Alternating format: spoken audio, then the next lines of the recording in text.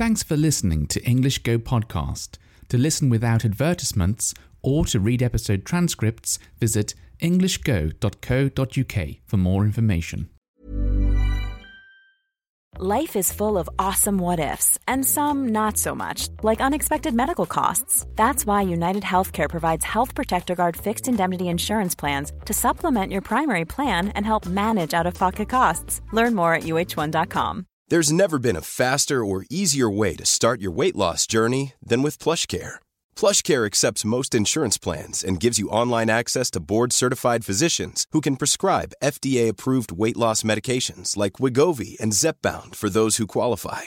Take charge of your health and speak with a board-certified physician about a weight loss plan that's right for you. Get started today at plushcare.com/weight loss. That's plushcare.com/weight loss. plushcare.com/weight loss. Cool fact, a crocodile can't stick out its tongue. Also, you can get health insurance for a month or just under a year in some states. United Healthcare short-term insurance plans, underwritten by Golden Rule Insurance Company, offer flexible, budget-friendly coverage for you. Learn more at uh1.com. I'm James and you're listening to 英語語 Podcast. 英語を勉強している日本人のための優しい英語のポッドキャストです。すべての言葉や文法がわからなくても心配しないでください。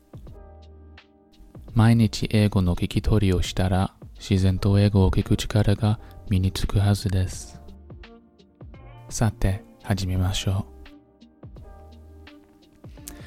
う。Have you ever heard someone say that the best way to learn a language is to study in the country or work in the country that language is spoken? Well, I've certainly heard it said before, and I suppose it makes sense. If you're surrounded all the time by people speaking that language, that can only be a good thing, right? Well, I want to give an example of a time when perhaps being surrounded by people speaking Japanese all the time wasn't necessarily a good thing, and also give my opinion on learning a language when you're not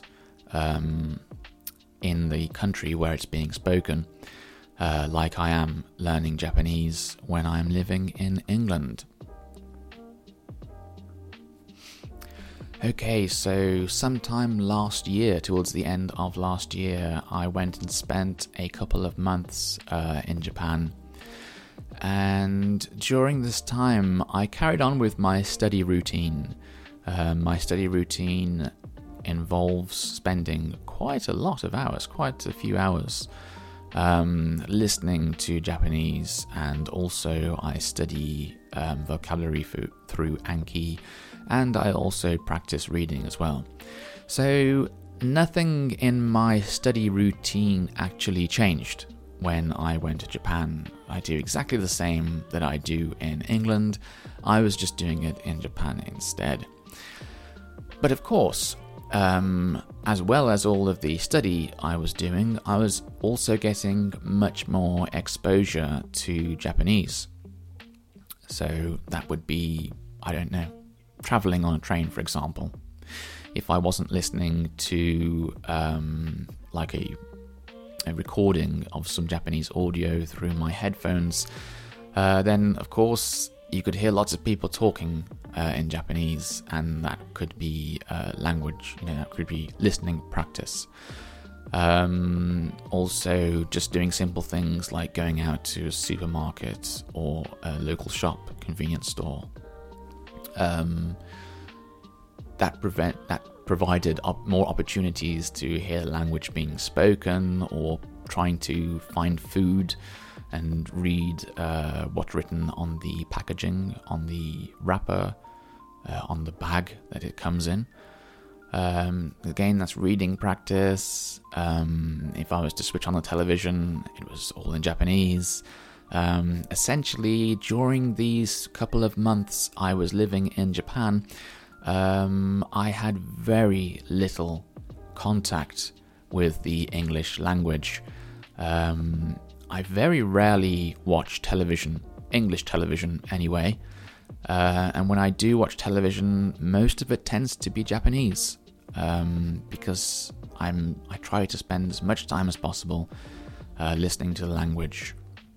So, oh yes, I should also mention that I spent a lot of time with my girlfriend at this point, and we were talking quite a lot in Japanese. I think it was mostly in Japanese back then.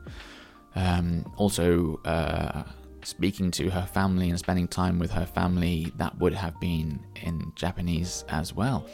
So yes, it was 100% of Japanese all of the time. Sounds great, right? The perfect studying opportunity. Unfortunately, I noticed an interesting thing happened. So, when I first arrived in Japan, it was great. I loved listening to the language being spoken all around me and practicing, trying very hard to understand everything that was being said.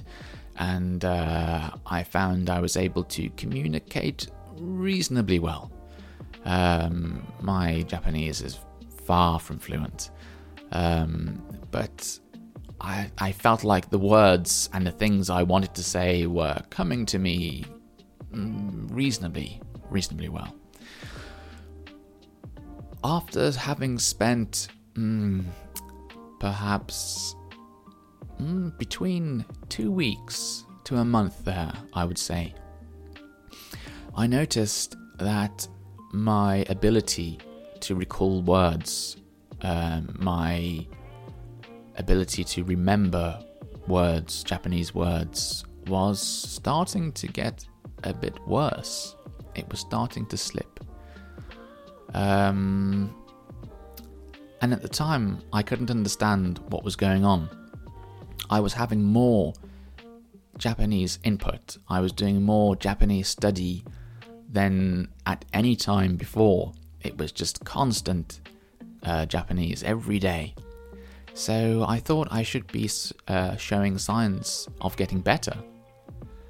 But I felt like I was getting worse. As I said, recalling words was becoming more difficult, and I also found that I was finding it more difficult to make sentences, and also listening. My listening skills seemed to be going down.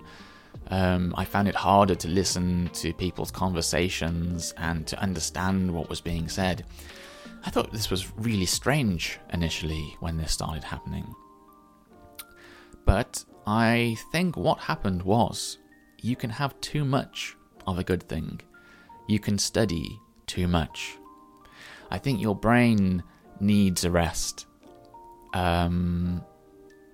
So what was happening is, it was because there was no time for me to sort of go back to English, go back to the easy language, or just take a break from this constant input of Japanese.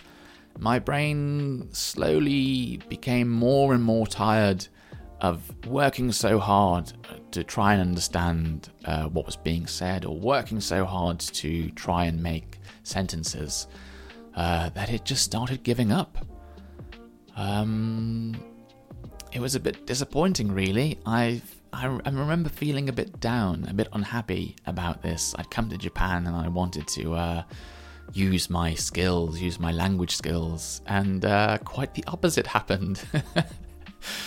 I think I would have found it more productive, maybe more beneficial to have stayed in England if I wanted to continue studying.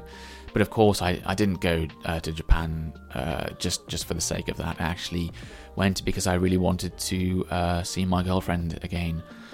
But anyway, yes, that was an example I wanted to give you, where I think that studying abroad might not be as good as people tell you it is. It might not be the answer. I think that having a break, having some downtime, switching back to your native language is a part of studying. It's a requirement of studying. Without this, I think your brain doesn't really have a chance to rest and to sort of start to reorganize all of the new things that you've been taking in.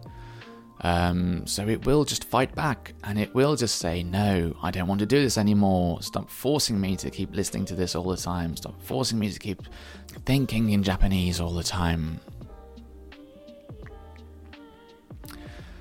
Now, as I said at the beginning of this podcast, another thing I wanted to touch on was to give you my thoughts on studying in your native country. Well, no, that's not quite right. Studying in a country where the language you're learning is not the native language of that country.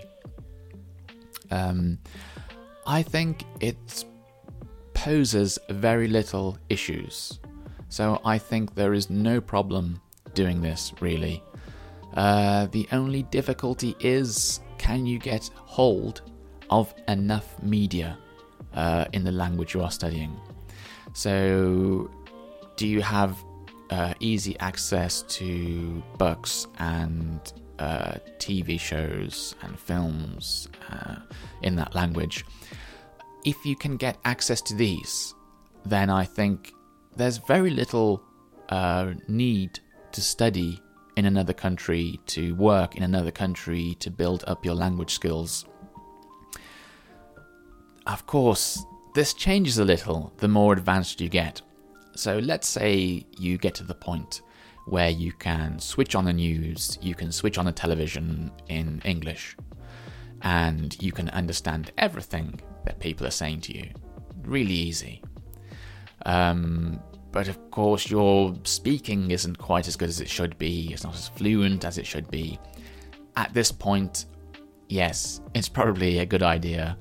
It's probably very beneficial, very useful to you if you can work or study or spend some time living in a country where English is the main language. But failing this, even if you can't do this, it is of course possible to spend a lot of time talking to people over the internet. Try and find some English-speaking people to make friends with, and just spend a lot of time talking to those people. And that way you should be able to improve your speaking ability.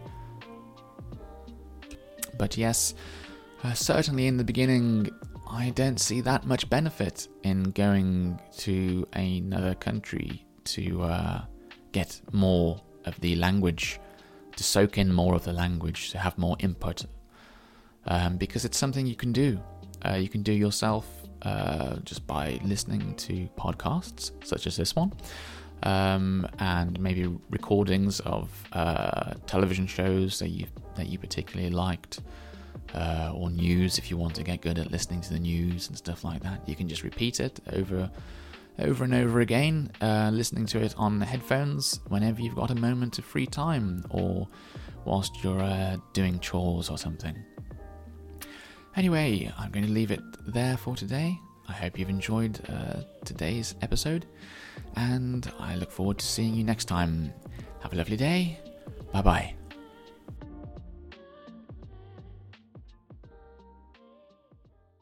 Thanks for listening until the very end of the show. If you've enjoyed this episode, please give my podcast a rating, or if you have the time, write a review. It's a really nice way of letting me know you enjoy these episodes and encourages me to make more of them for you. Thanks very much, and have a lovely day.